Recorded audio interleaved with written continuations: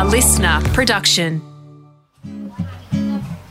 Welcome to part B of episode 115 of the Howie Games, and the guest is none other than Mark Howie Howard. Just to reset and remember why you can't hear his voice at the moment, I'm Adam Gilchrist, and I decided to interview him, not just on my behalf, but on behalf of all his devoted listeners, so that we could learn more about his story. Here we go with part B. I want to... Well, that's not underselling what you did prior, but I think a lot of the listeners and started to really learn more about you and your profile grew on the back of the Big Bash. I think but it's there was a significant amount of a strong body of work leading up to that. Obviously, with footy and calling the footy when Channel 10 had it, and obviously Triple M and radio. You've been right across all that, but Channel 10, like.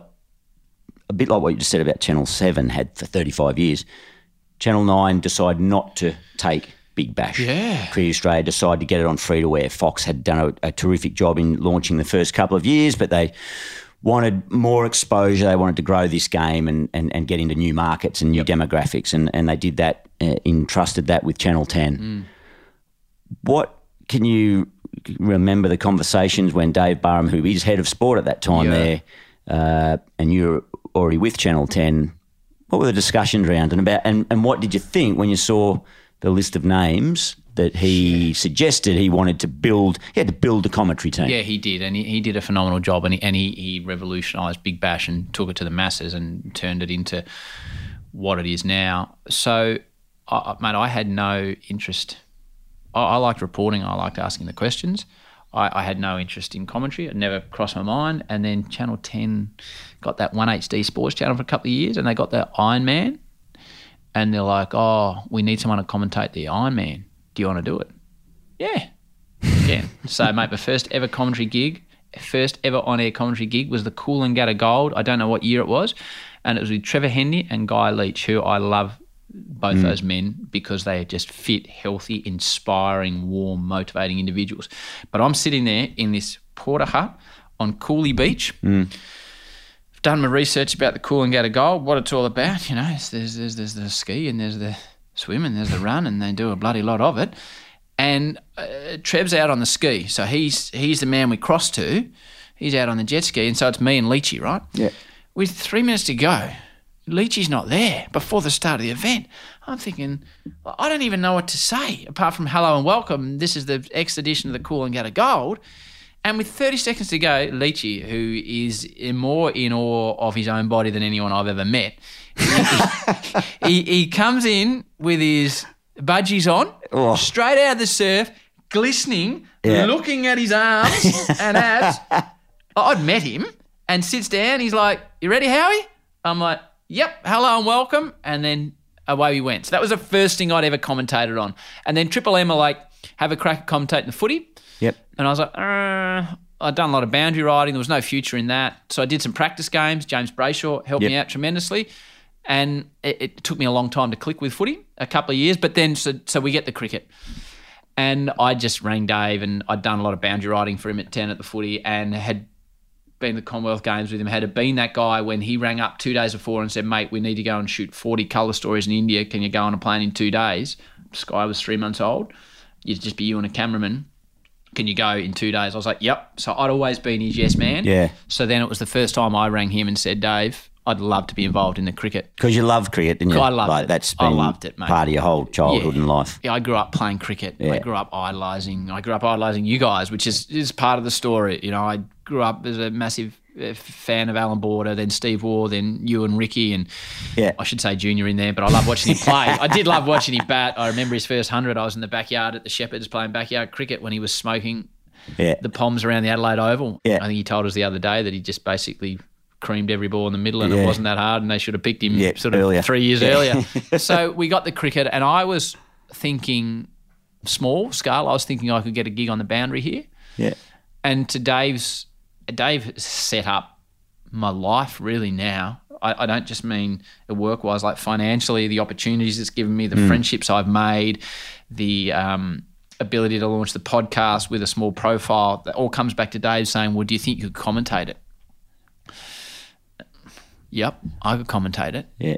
It's that same approach. And the first... Did you feel nervous being in the company of, the guys that you just mentioned there? And Well, it's a good question. I can't remember. I can remember clearly first meeting Ricky when he came up and security said Rocky Ponting is downstairs. I remember that clear as a bell, thinking, wow, this bloke had to choose between 9 in the test matches and 10 in the Big Bash, and we're calling him Rocky Ponting, and Flem was in the room then. Flem is very easy to get on. You won't remember when we first met. I don't remember, but I remember, to be completely frank now. I remember. Do you? Wardrobe fitting. Was it a wardrobe fitting, was it? Yeah. At Channel 10? Yeah. Right. All I just remember about you is you were this superstar, but you were so approachable that I felt relaxed around you almost immediately. And same with Flem, because he's such a bloody goofball. Yeah. Junior took me 2 years to crack. It's not a negative. You've got to prove yourself to Junior. Yep. You would know this better than me. But the one that I really shat myself around was Ricky, because he was Ricky and he was a hero to me. And we set up a dummy call off TV where we were going to practice. It was me, him and Flem. And I just remember him walking in, and I'd met him briefly in a meeting, and I just remember thinking, shit, I'm out of my depth here. Like, this is Ricky Ponting and I've got to sit beside him and talk about cricket. Yeah. And you come back on all those experiences, whether it's getting into a border that you shouldn't have been in, or getting told that you haven't got the right accent, and I guess you draw on that type of experience and you fumble your way through it. So in answer to your question, mate, I was really, really taken aback by Ricky, because, again, till you get to know him, he seems to me the world's friendliest bloke, but he's Ricky Ponting. Well, you said Dave Barham, his mandate to you was you need to make these guys relatable. You need to let them become, or the audience engage deeply with them as their personalities and showcase that. Could you, in your wildest dreams, have ever thought that you would be able to get Ricky Ponting, the Australian Test captain, arguably our top 2 or 3 batsmen ever, to sing on primetime TV in a Big Bash coverage? That was when I knew what we had on our hands, and I knew Dave's advice was right to show that Ricky is not just a bloke with a frown on his face when he's captaining his country and a tough look under a helmet. He's a bloke that loves a beer and loves greyhounds and loves his kids and loves North Melbourne, and that you are all those people, that you are just like every cricketer I've ever played with in my low level of cricket. You blokes are all the same. Yeah. You love team. You love your mates. You generally love having a beer. You love sitting around at the end of the day discussing the game. Yeah. You love your families, but you were just way better at cricket than all the rest of us. And I think at that moment when – and there's a lot of stuff goes on behind the scenes to get Rick to that point. Yeah. Even that night, it would have been me that brought up, Junior did the Barmy Army have a song about you. Do you remember it? So, again, you're just laying the groundwork, not thinking Ricky will go down that path. But he clearly felt comfortable enough by that point. I think I scored 1 too at one stage. What was yours all about? Oh, I can't. I've tried to forget it, actually. Right. I just can't remember. They have one for you, Rick? Mark Warrior's an Aussie. He wears a baggy hat. When he saw the bookies cash, he said, I'm having that. He got a good memory. Shared it out with Warnie. They went and had some beers. And when the ACB found out, they covered up for years. Oh, Mark Warrior. You know, word for word. You are kidding. That is the moment of the Big Bash for mine. Ricky Ponting singing. We need to turn around and get the Arias tuned in. 3 overs done. Hunt for 29, punter. Yeah, he talked to me. I was talking to him about it in Adelaide. He said, I saw on the clip of me singing again. He said, what was I thinking? And I was like, Rick, that's when the country fell in love with you, not just as a cricketer. That was my fondest memories of particularly that first year.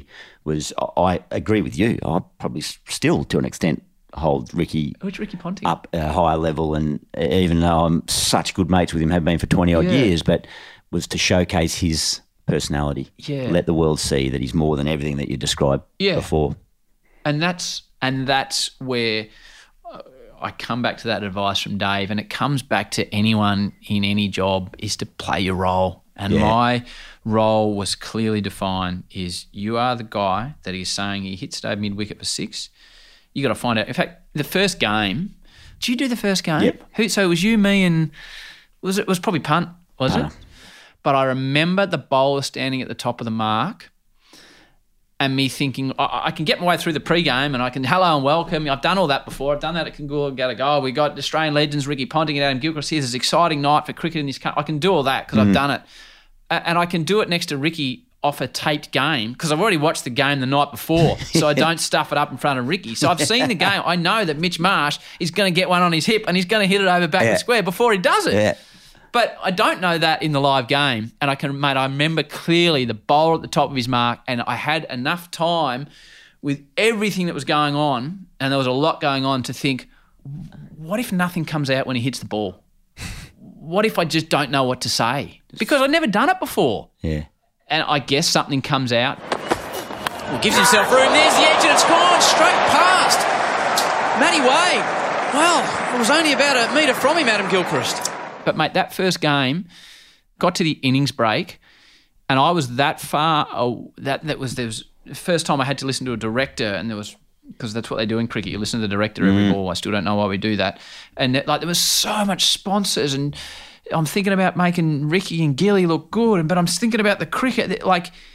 It's now like anything you do for the first time. Now I can do it with a very limited amount of my mental capacity, to be honest. Not Test cricket, but Big Bash cricket. But at the end of the first innings break, if you'd said to me, how far into the game are we? So after 20 overs, I would have said, I reckon we're about 3 overs into the game. Like, that's how far off the pace I was of what was actually happening around me. But it worked, didn't it? Yeah. It worked. It did. It did. I've never been involved in a product so much where the commentary becomes that goggle box part of a people's night. And I don't know if people appreciate that enough going forward, that as I said, I was just playing my role in the corner, but they were used to seeing you and Flem and Junior and Punter in their lounge room having a laugh every night for the whole of Christmas when anyone was generally feeling good. It had a big impact in it. It was a good time, a great time, and a unique feeling, because all of Channel 10, who just really, I guess, were the little brother compared to the other bigger networks, they fully embraced it, didn't they?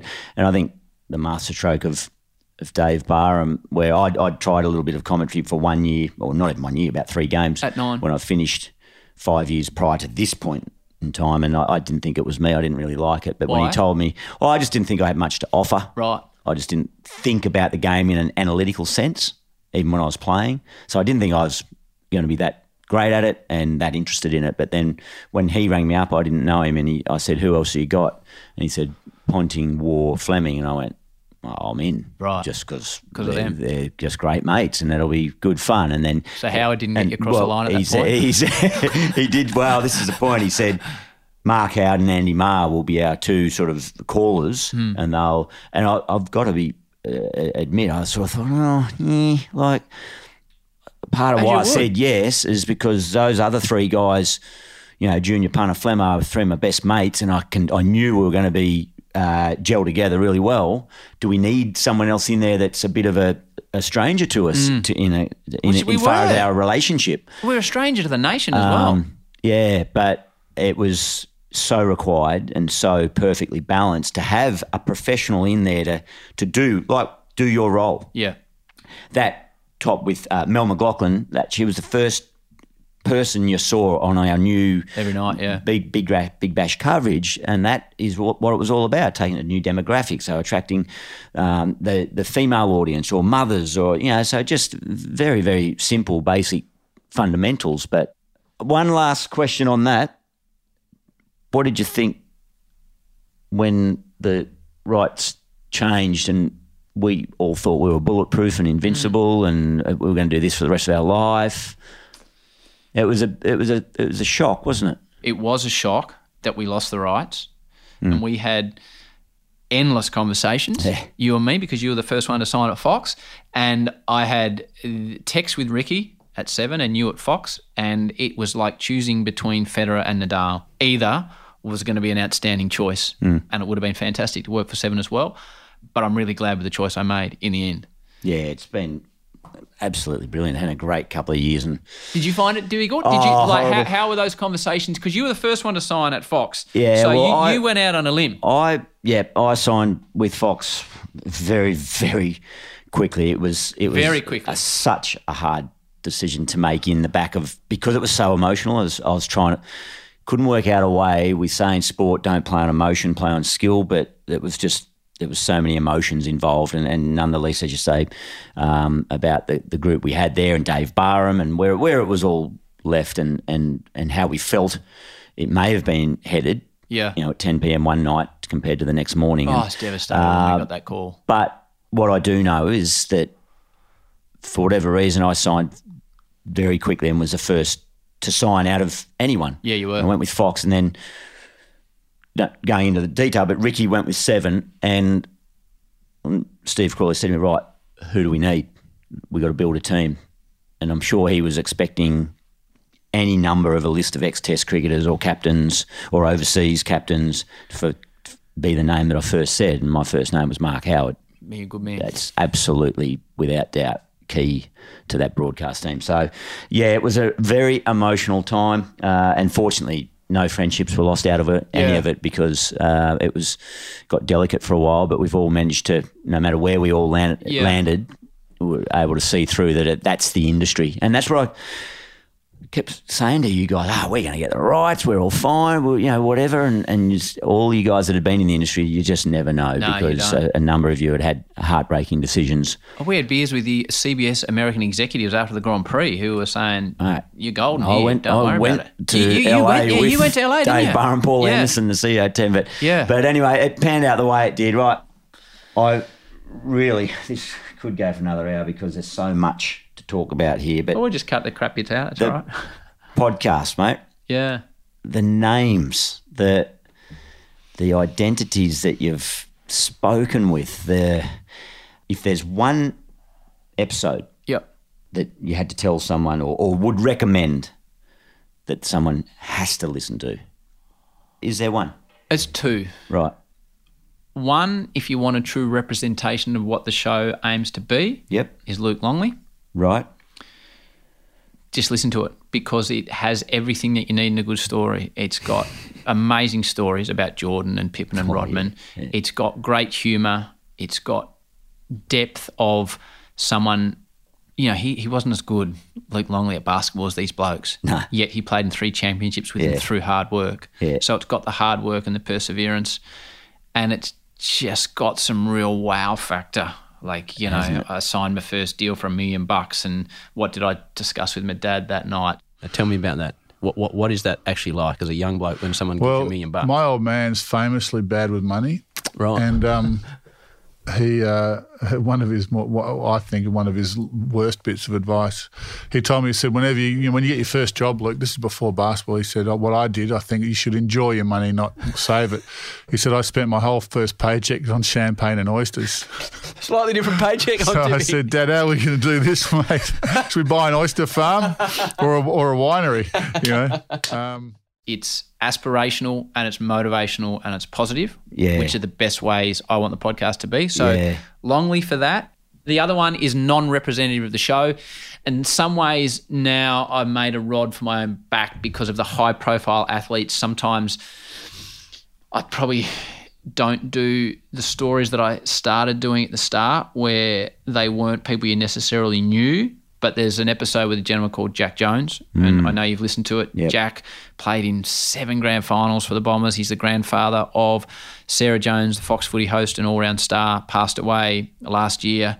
He fought in Papua New Guinea, and his descriptions of war and mateship, but it's not all the cliched stuff about war. It's the brutality of war and the necessity to sacrifice yourself for your mates, which in theory is what this country was built on. Any Australian should listen to that because Jack's no longer with us anymore, and he's the greatest Australian I've ever met. So I did that with him at Channel 10. Yep. It's not representative of the show, but it is just a phenomenal look back at our history, and you can see why this whole Anzac spirit, Anzac legend came about because of blokes like Jack that were prepared to sacrifice anything for their mates and walked into the most desperate situations without fear because, in his words, they were going to work. Yeah. You didn't even think about it. You got up every morning. You didn't know whether you're going to be still alive by the end of the day. What could you do? I know people can't understand that. No, I have no understanding. You couldn't of what be you're frightened saying. because you had to look after. I had to look after you, for instance, and I had to look after that bloke there. You know. So you didn't feel fear? Nah, never felt fear at all. Has there been a time, again, touching on Ricky Ponting and relationship there in the episode with him, he ended up in tears. Yeah, he did. In talking about family and the journey and the very well documented struggles he had early and issues that he had to overcome. Has there been a time in any of the interviews, and I've got one in my mind that I'd like to ask about, but has there been a time where someone's answered something in a really emotional circumstances where you've been absolutely floored by what they say or their reaction to a question? Well, Rick was talking about his young bloke Fletch, who was in touch and go in hospital, and Rick broke down in tears in front of me. We've talked about how we view Ricky, little tough hairy arm bastard that he is, and it was before a game of Big Bash at Spotless, and we cut some of it out because it was a bit too raw. He was right in the moment at the time. When he got to 6 months of age, he had another pretty serious infection that we didn't know anything about, the doctors didn't know much about, and that was the scariest one because he was sort of shut down he was, I think, sedated for about 4 or 5 days at one stage with where he couldn't open his eyes, and Yeah, I can obviously see the effect it has on you, mate, which is why it's now you've got me upset. That's what happens when you've got young kids, mate. Deep breath and get on with it, eh? Never done that before. I've spoken about him a lot of times, but that's never happened before. So anyway, move on. The one that really, really, really got into my soul was Jelena Dokic, talking about the physical and mental abuse she received at the hands of her father. And she was talking about when it started, and I think she was talking about it started at age 8 or 9, and it was Sky's 8th or 9th birthday that day. Ooh. And she started consoling me because I started crying, and she's like, "No, you don't need to be upset. You know, I've gone through all this." But a beautiful, beautiful woman who's completely different to what you would expect. To think that she would have suffered through that, and that we read the headlines and rolled our eyes and think, what a lunatic family. Well, I've learnt, mate, and it's going on a different topic now, I've learnt that just because you're good at tennis doesn't mean you don't have feelings. And it's not, you've got to be very careful what you write and say about people in this, because they've got mothers and fathers and brothers and sisters and friends that read these things about them, and it cuts to their soul. But yeah, listening to Jelena talk about what her father had done to her, especially when you become a father. You know what it's like when you become a dad, all of a sudden you start crying at the bloody drop of a hat. Yeah. No, and again, all credit to you that you create an environment and a setting and a rapport that, you know, the people you're asking these questions of want to answer honestly. Kate Campbell. Unbelievable. I just found that. Kate and Bronte. Yeah. I think 71, season 6. Right, good by you. At the hotel we stayed in Coogee. Yeah. In the business room. Listening to her talk about Rio and the race. Yep. And the emotion, the build-up, the aftermath. It was absolutely compelling listening. Yeah, I've spoke to her a few times since, and she's like, you know, you got me on a day where I was emotional about various things and I don't know if I should have been that open. And she says, but I think it was the right thing to do. And I'm like, Kate, it was completely the right thing to do. And both the sisters were in tears. Yeah. I made the long walk back down to the warm down pool, and I could see my coach.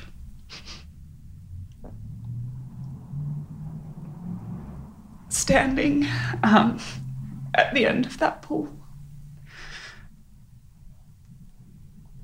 And sport is really interesting because when you do well, everyone knows what to do. But when you don't do well, people don't know what to do. And it was a long, lonely walk. And the The first words I said to my coach, first words I said to Simon was, "I'm so sorry. This isn't what I wanted for us." And I think the key thing that I've learned, we've done a lot of these now, so, there's 100, they go for a couple of hours each. It's 250 plus hours of interviewing, but it's not interviewing, it's conversational. It's something I wish I was better at in life, is to show empathy. I think that's the most important thing. So rather than just wade in and saying, well, how did you feel when you lost? You've just got to be empathetic. It's like, geez, Kate, you've described your journey. You had so much pressure on you. You'd done everything you could. What is it like when you touch the finish line and your dreams have been dashed? So it's about putting yourself in that person's shoes and then asking the question. Yep. Not just asking the question. It's like, well, your dream was dashed. You just can't wade in like that, I don't think, because you wouldn't do that in the street or in the pub. You'd be very... Yeah, so that's what I try and do, is put myself in that person's shoes as much as you can before you frame the question. But what you do, Howie, and I think all the listeners would agree with this, is you listen. I always relate back to, and this might be a bit melodramatic and off topic, but remember that Bowling for Columbine movie, Michael Moore? Yes. Around the massacre at school. Mm-hmm.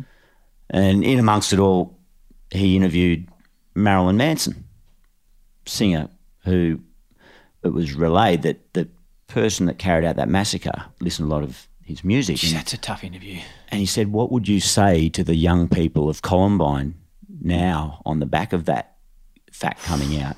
I haven't seen that. And he said, I wouldn't say anything. I'd just listen. And I thought it was a really, really strong answer. I thought it was fantastic. Obviously there's this ability, everyone could go, oh, it's your fault, you're indoctrinating the heads of young people or whatever. But he just said, I'd listen. There's not enough people listening to our young people. And you, as I say, it's a bit dramatic and off piece, but you listen and garner the information that they're giving you, and then you do show huge amounts of empathy that then allows them to want to open up. So it's a real credit to you, and I think that's part of the journey of the Howie Games. That's what makes it such a pleasurable listen. Thank you, mate. I think it's like coming back to that advice from Dave about making those stars around you and play your role. And I've never thought people are tuning into this podcast to listen to me. They are tuning in to listen to Adam Gilchrist or Ricky Ponting or Lewis Hamilton. So it does my head in when I listen to podcasts when they've got my dream guest, Kelly Slater, on, and old mate that's interviewing him fills 3/4 of the conversation with his own stories. It's like, mate, I'm not tuning in to listen to you. I'm tuning in to listen to Kelly. So say as little as possible, I think, in this type of situation, which is why this is bizarre, because I've been for bloody hours. I think I know the answer to this. You've never paid a guest? No. Ever had, don't need to name names, anyone say, yeah, I will do it for a fee, and then therefore they haven't been on the show? Or? No, I've had a couple of guests ask about, is there a fee? Yep. Which is it's a tricky one, because it's a very valid question. Yeah. Most of these people don't need $1. No. Anyway, but what I try and do in that situation, and it's so relevant now, is to be able to promote them and what they're about through the, when you have 100 listeners, but when you've got 50 million listens, you have a presence where you can promote someone's book or Instagram page or new business. So that definitely helps. Yep. That definitely helps. But that's it, mate. The business of podcasts is a whole new world that I'm not really very good at, but you have to educate yourself once it becomes to a certain point, I think. Like, mate, your episode was the first one to come out, and Michael James, who was originally on this journey with me and is now rejoined Podcast One, which is fantastic. After a week, I reckon you had 50 listens after a week, 50. 50 and mate, listeners. We were cracking beers. We're like, how is this 50 people have listened to Gilly? Right, who's our next episode? So I think it's at 50 million. It's ridiculous. Is that the number? Yeah, it's about 50 million now, which is ridiculous. So, mate, we were going to town when you cracked up 50, Guru. So, yeah, it's progressed, which is good. Time for a quick break, just to remind everyone what a huge back catalogue Howie now has on the Howie Games. Amazing talent, amazing inspirational stories. I've got to say, My favourite episode to this point. They keep chopping and changing as new episodes come out. But the most recent one that really caught my attention, episode 111, Martin Tyler, a guru of football or soccer, whatever you want to call it, broadcasting. I grew up loving the game, and his voice is synonymous with all the big games, all the special moments. Like when Manchester City, and it's not even my team, I was a Liverpool man, but when Man City pinched the EPL title back in 2011-2012 season, right in the last minutes of the season. Balotelli, Aguero!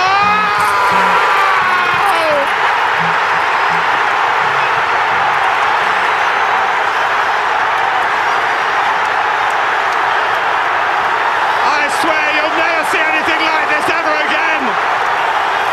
So watch it, drink it in. You talk about the fact it's never scripted.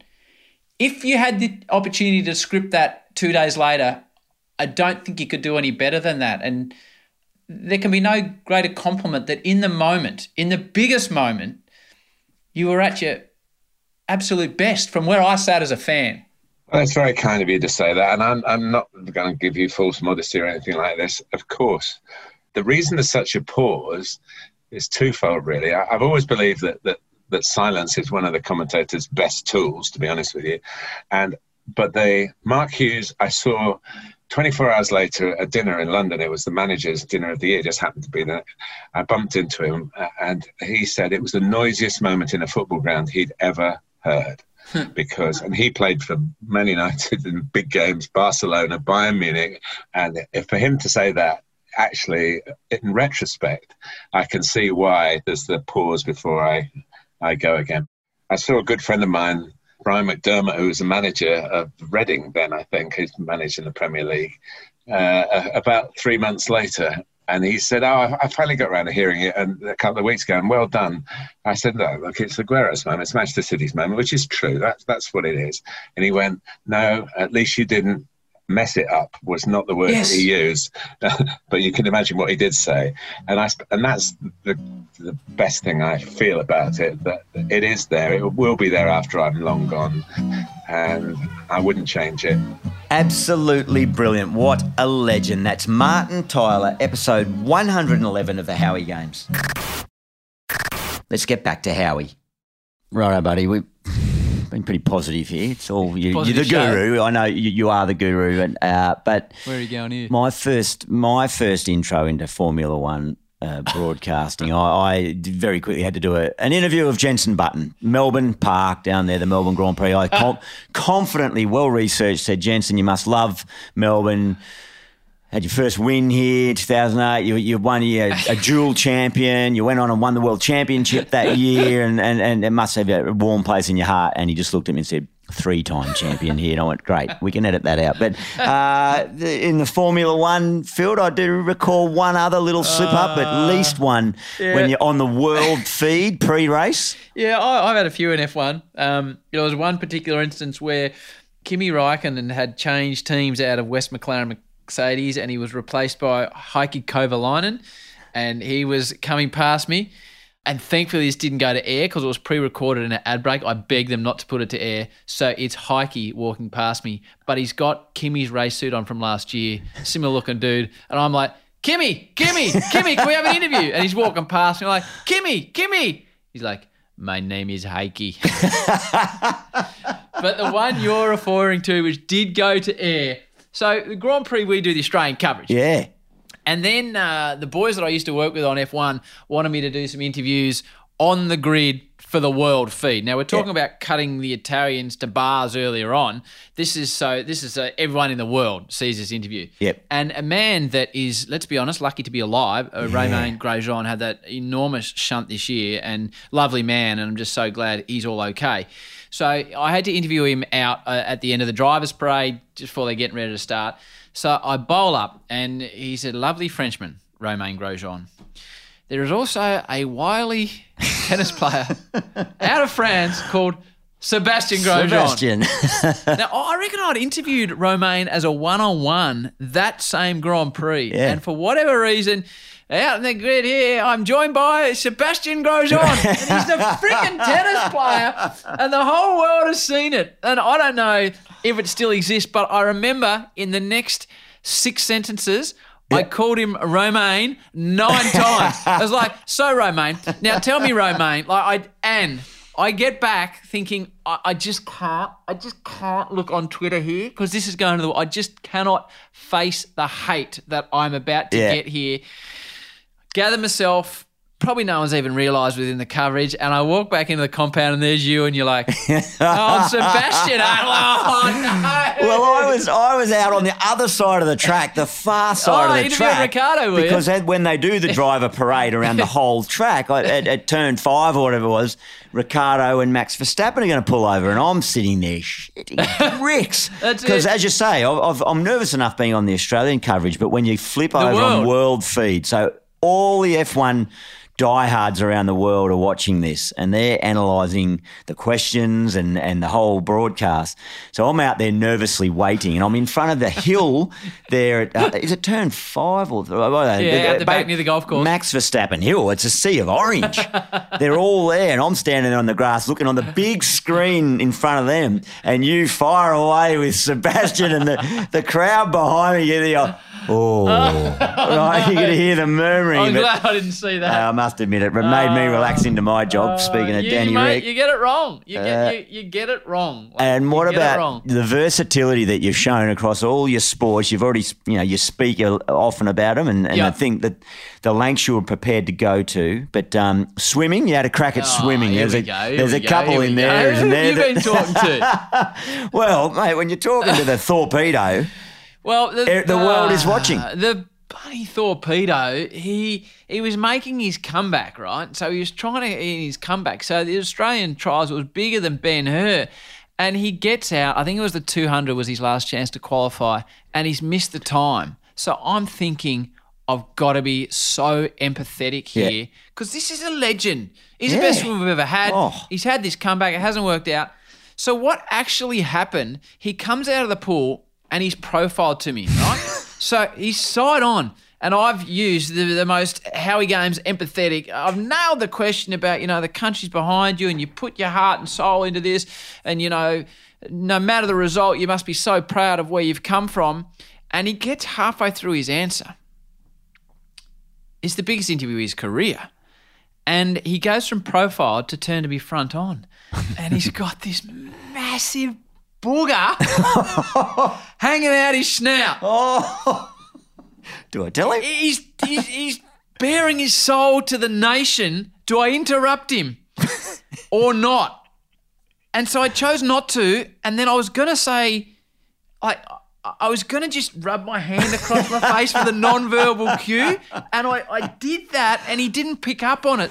Ian, firstly, it's been fantastic and wonderful to see you back in the pool. You've all given it as a massive thrill. It hasn't turned out the way you wanted. It's been a big couple of weeks, hasn't it? Look, it has been a big couple of weeks. I came into this and, I was pretty happy with my preparation and thought that, I'd be able to give this a red-hot go. And, it hasn't panned out the way that I wanted it to. So then I'm starting my next question. I'm thinking, do I say, Ian, you just want to wipe? And I was too gutless too. And I have since spoke to him about this. I think on the podcast, he's like, I can't believe you didn't tell me that I had the biggest booger hanging out of her nose on one of the most excruciating moments in my swimming career. So, but the fact he turned profile to front on. Awkward. Yeah. Awkward. Yeah. But that wasn't, tell us. Oh, you got the one I love. The one I love. The other swimming one is just a tough. Must be tough when it's not your number one sport that you've ever followed. So me and Anthony Hudson were thrown into the swimming, and I loved it. In the end, I really got something out of the pool interviews because we try to do the on deck, like you're talking about cricket being a little bit differently, and a bit more to the heart and soul of the athlete. Yeah.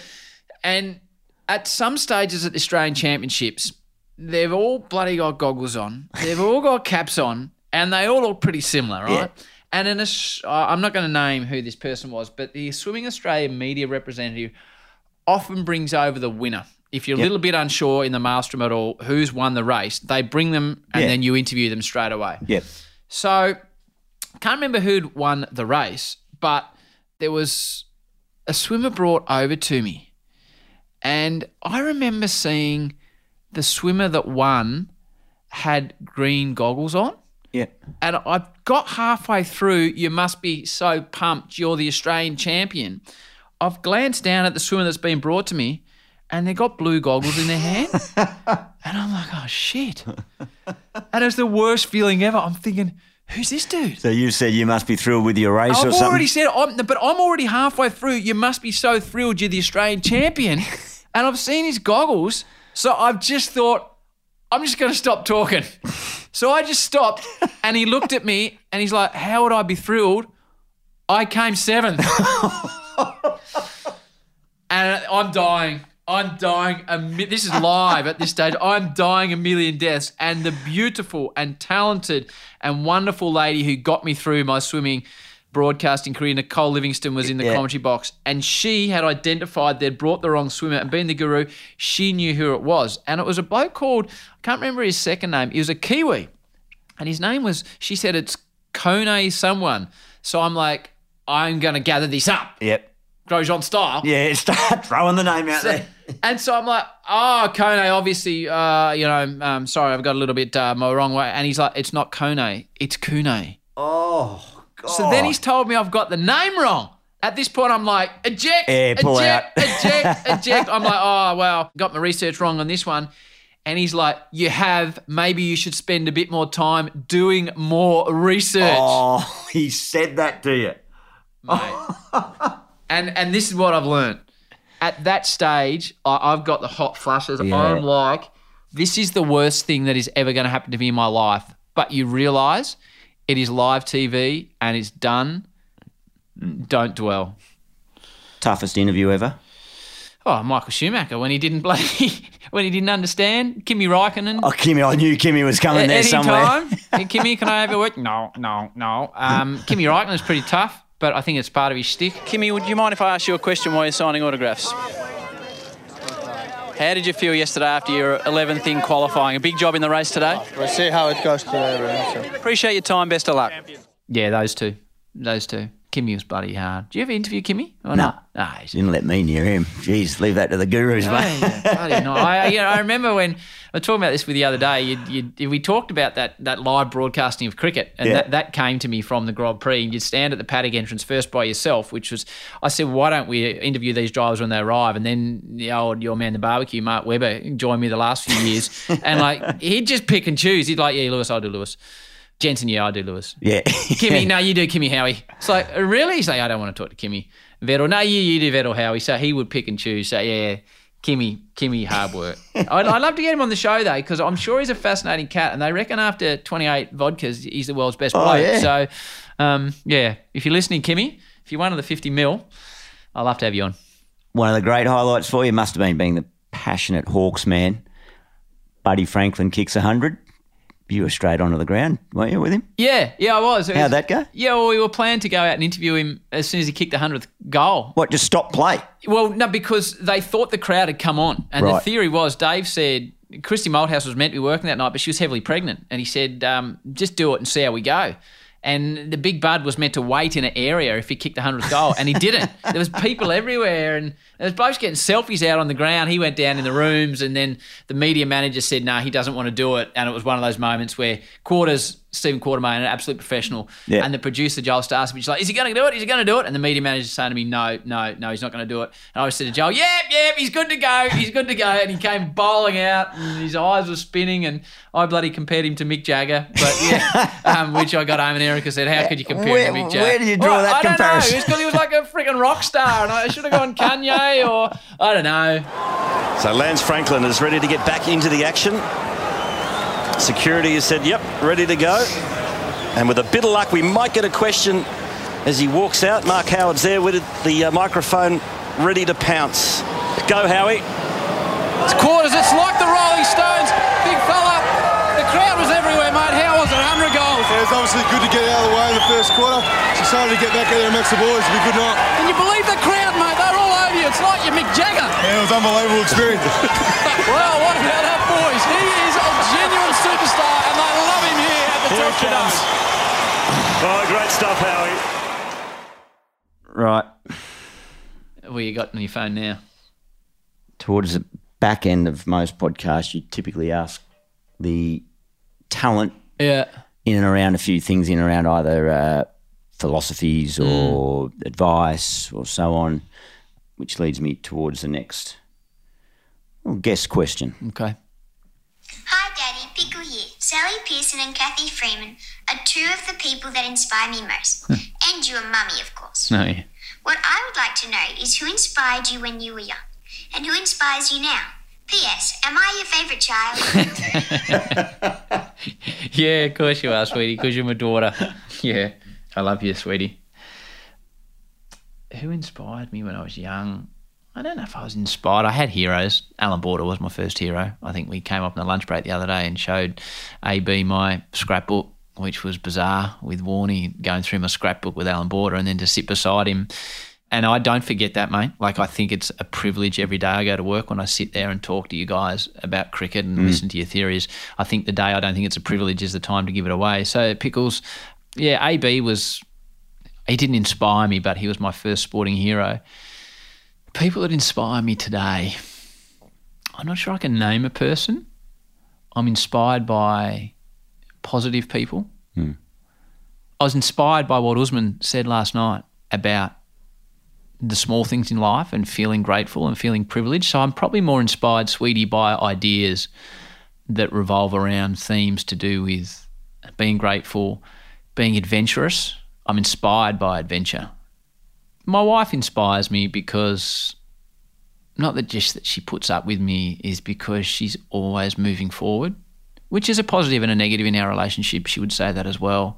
She always wants more, not in a material way, but in a, if we've achieved this, why can't we achieve this? So I find that quite inspiring. But it's, so your mum, sweetie, and probably some just general ideas about life. I think you've described it really well. I mean, names sort of can come to mind, but as a general broad brush statement, it's people that have that similar attitude. Yeah. Great quote that I learned from Steve Waugh: "Attitudes are contagious. Is yours worth catching?" Yeah. That's just a great question you can ask yourself every day, because that's pretty much going to set your tone for the day. Don't need to go into long detail, but where did you meet? What was the beginnings of the relationship? Erica and I met at the St Kilda Sea Baths. I was with a mate and we were joining up to the gym, and Erica joined us up. And I think she saw me really in the big sort of strong heavy weights department in the gym and thought I would like a piece of that. Observing there and saying that's not for me. No, that's right, picking up the wet towel. So no, I met her there. Yeah. And we had a lot of shared interests, health and fitness being number one. She used to take spin classes, right, and I would do her spin class. Yeah. And it'd be this blonde bombshell at the front of the class taking us up like the equivalent of the outdoors, and 15 minutes in, I was absolutely cooked, and I was like, wow, I was really attracted to her, and I'd spend a bit of time chatting with her, and I really liked her. And I'm like, well, I've got to get better at the spin because she's not looking at me. There's all these like gurus at the front that are just powering through. So I actually got quite fit on the spin bike, trying to keep up with her in the class. Turned into Cadell Evans just to impress the lady. That's right. I've never... rarely do you see couples that just look like they're so connected and similar interests in what they want to go and do or explore, and that's to me evident through the holidays that you guys have been on, pre and particularly more so post children, and these exotic places that you speak so passionately about. Did she always have that interest, or did you sort of have to manoeuvre her that way to get what you wanted? It's a great question. She was always an adventurous type. Yeah. So before I met her, she as a 19 or 20-year-old went off to Europe and did a bit of that, I think with another fella at the time. I don't know what she was thinking there. So we don't need to go into too much detail. No. But our first holiday together, I used to have a situation at 10 when the V8 season finished. I'd have to come back for maybe the start of the V8 season the next year. So it was basically a 12-week period. It was the sweetest deal ever. And I'd made sure I'd finish out my other commitments. So I'd sort of have 10 weeks. Yep. and I'd normally go away. That's when I started going to Central America. And I hadn't been to Nicaragua, and I was going to Nicaragua. And E and I had sort of been spending a bit of time together, but it was nothing sort of too serious. And I don't know what overcame me one day. It must have been, I don't know what it was. I remember we were having a coffee or something, and I said, I love going away by myself, solo surf trips, meet other people along the way, surf with other people from around the world. But it just popped into my head, and before I said it, it was out there. I said, would you like to come? She said, where are you going? I said, I'm going to Nicaragua. And she looked at me, and we went to Nicaragua. We spent Christmas together, and New Year, we went about for 8 weeks, Costa Rica and Nicaragua. And she handled it. It was beyond her travel experiences. Right. It was obviously speaking Spanish, which I could get us through, but she was a trooper. We stayed in this place on a beach in a place called San Juan del Sur, and I think this is when I thought this is the girl for me, because it was this little joint called Matilda's, and it was just like little hot box, like brick rooms run by a Nicaraguan couple, beautiful people.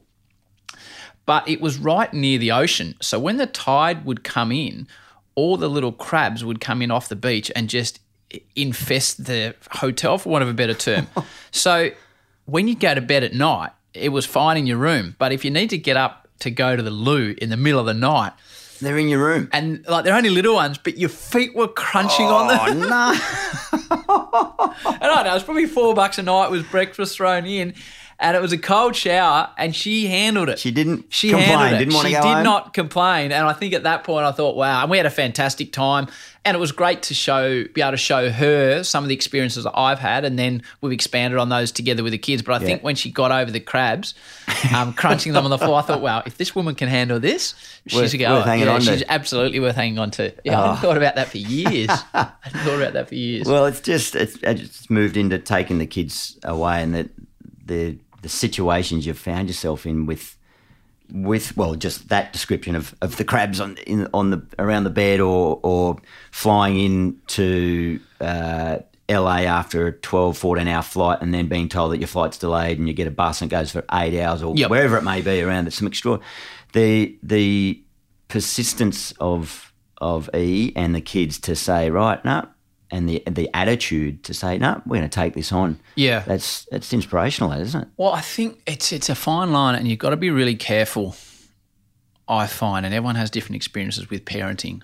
This is my personal experience. Yeah. So this is not a reflection on the school system, how other people may view it, but to be honest, the way I view the school system with our kids growing up, not the school, but the school system and the way it's taught, is they come back and they do this fantastic thing called POS-Ed, positive education, stuff we didn't learn about at school, but they have recurring themes, about being friendly or looking after people or having a positive body image, which I think is all fantastic. I think, again, personally, I don't want to slam the education system, but I have seen with our kids, they learn a lot about the word resilience at school and the importance of resilience, but they don't get any opportunity to display it. Right. Because when you lose in footy or netball or cricket, there's no scores taken. And if you come 9th out of 10, you still get a ribbon. Now, some people view that as the way forward. I probably have a different view to that, but I saw our kids growing up being told that they needed to be resilient, but not given the opportunity to be resilient anywhere. Or to really learn it, yeah. To know what the word means and experience it. So they've shown that clearly by the situations that I've had them describe to me, or you describe to me there. How does that make you feel towards them, the kids, but also in the regards to the situations that you've been in, but the desire to just push on? Yeah, I think probably you'd have to ask Erica, but certainly me, I think she probably views it the same way, that the biggest gift we've been able to give our kids is to teach them what resilience actually means. As in, it's not a word, it's a thing. So when we get to the bottom of a volcano and we're set to climb it in Guatemala 9 months ago, and the guy says, well, your kids are too young to do it. There hasn't been anyone since a 14-year-old up there, and they're 7 and 9 at the time. And in that part of the world, they don't put limits on you. They say, right, you can take them up there, but if we don't get if you're the one that has to take them back down. So they hike a volcano for 12 hours and get to the top, and they have ups and downs, and they have points where they're like, Dad, I'm not sure we can make this. And it's like, okay, what do you want to do? Do you want to push on? And then they learn their limits and they learn what resilience is. And then they get to the top of the volcano and it's exploding in front of their eyeballs and they've learnt the value of resilience and sticking with it. So, yeah, it's a tricky one. You would have these dealings with your own kids about whether the school system these days teaches them that resilience or whether it just explains the word to them. I don't know. So I think the travel, getting on a bus because the airline's not going or not being able to order a meal because it's a different language or having to push through things a little bit, I think that's the greatest gift we've been able to give our kids, and hopefully that holds them in good stead. Yeah. Because, mate, again, when it comes down to it, when they finish high school, they'll be competing for a place in university or at TAFE or whatever they want to do. And then when they go through that period, they'll be competing for a job.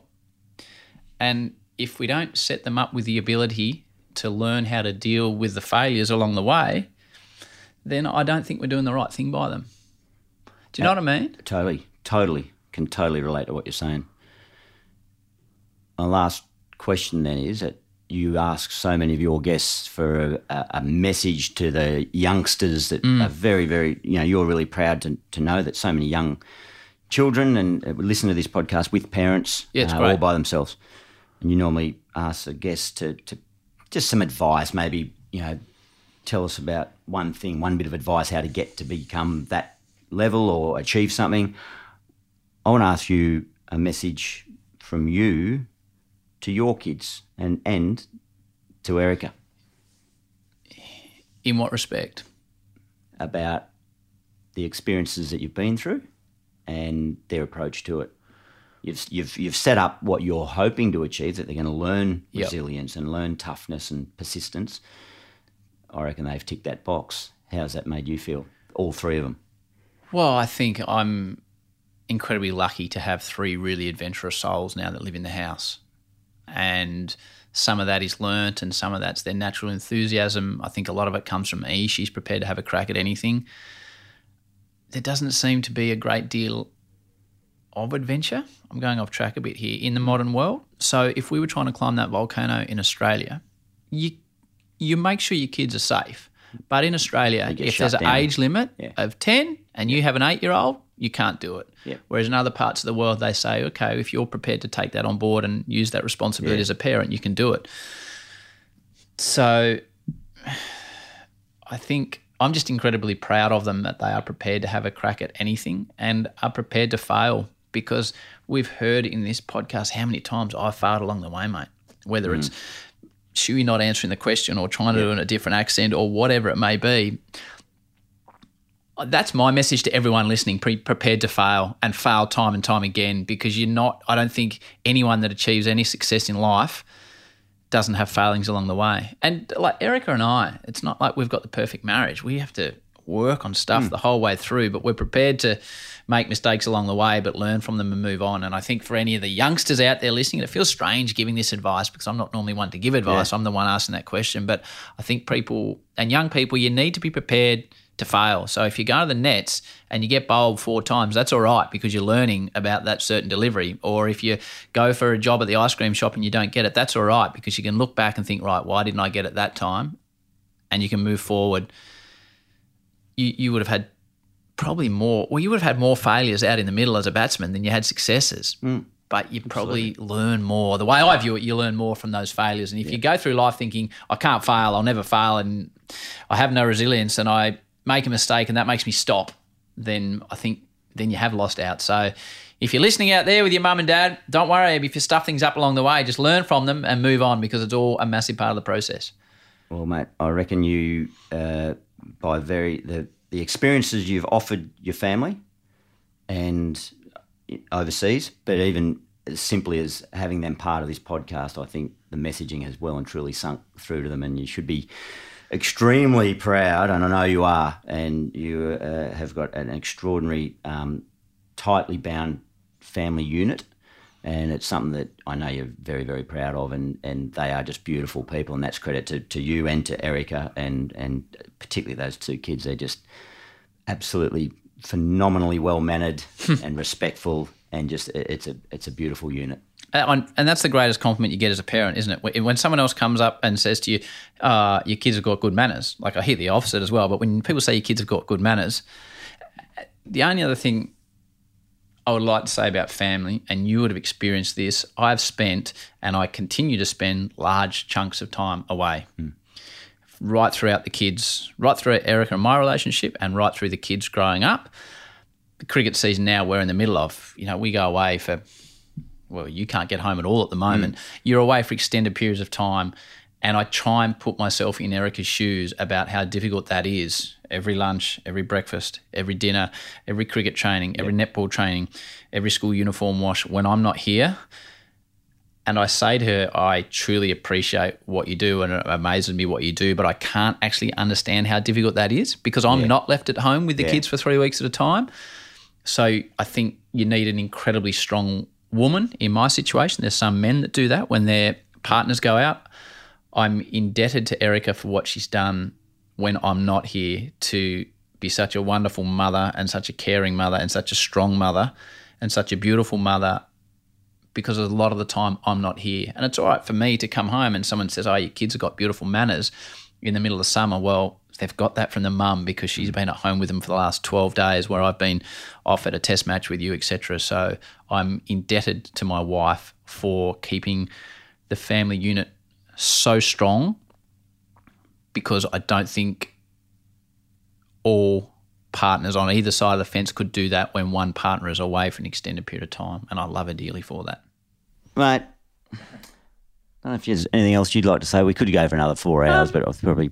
No, there's nothing much apart from I really appreciate having a chat with you, and I actually have really enjoyed it. I hope we didn't go too off track. The podcast has always been about positivity and motivation. Yep. Well, that's it then. I mean, that is it, because that's exactly what the whole decision around trying to crank this up, from my personal point of view, as I said, I think your listeners, 50 million of them, deserve and want, because there's a lot of feedback that comes in. I know, want to know more about you, want to know your story, and that this has just been absolutely brilliant. I started to learn this story over the years and felt like there's such an interesting story to tell, but it is based around positivity and it's inspirational and motivational. And I wrote down a couple of characteristics that I would use to describe you, and versatile, hence yes, and then work it out later. Creative, empathetic, appreciative, and one of the most humble people I've ever come across. And I cannot thank you enough for the direction that you've helped give me in my life and my professional life, which then spills into your personal life. And mate, absolute honour and privilege to have sat here and chatted with you on your podcast. Thank you, mate. And you said humble, and then I've been speaking about myself for 2 hours. Well, you're the key in the interview. You're saying now there's no time for humility here. Tell us what happened. Yeah, it is. And I appreciate that. And, it's, as I said at the start of this, you probably know me better than anyone apart from Erica and the kids, because we've spent so much time together recently. If anyone's got this far, I don't know. Oh, well, I was going to say, anyone that started this and is still listening, where's Timmy? Timmy? What's Timmy doing these days? Timmy's a guru. He's a real estate agent in Brunswick. He's a good man. He's still married to the beautiful Anna, and he set me on this path by saying, mate, we can't be watching this soccer game on TV. We've got to go to the game. And hopefully I've taken that on board ever since. Good on you, guru. Brilliant. So there you have it, the Howie story from the horse's mouth. I hope you enjoyed it as much as I did sitting down and interviewing him. I love the man. What a legend. He's taught me so much, and he's a great mate. And I hope you feel that little bit closer to Howie. Stick around for next week, episode 116, the Prince of the Caribbean, Brian Charles Lara. Until then, peace and love. And we can do it if we try. If we try. If we try.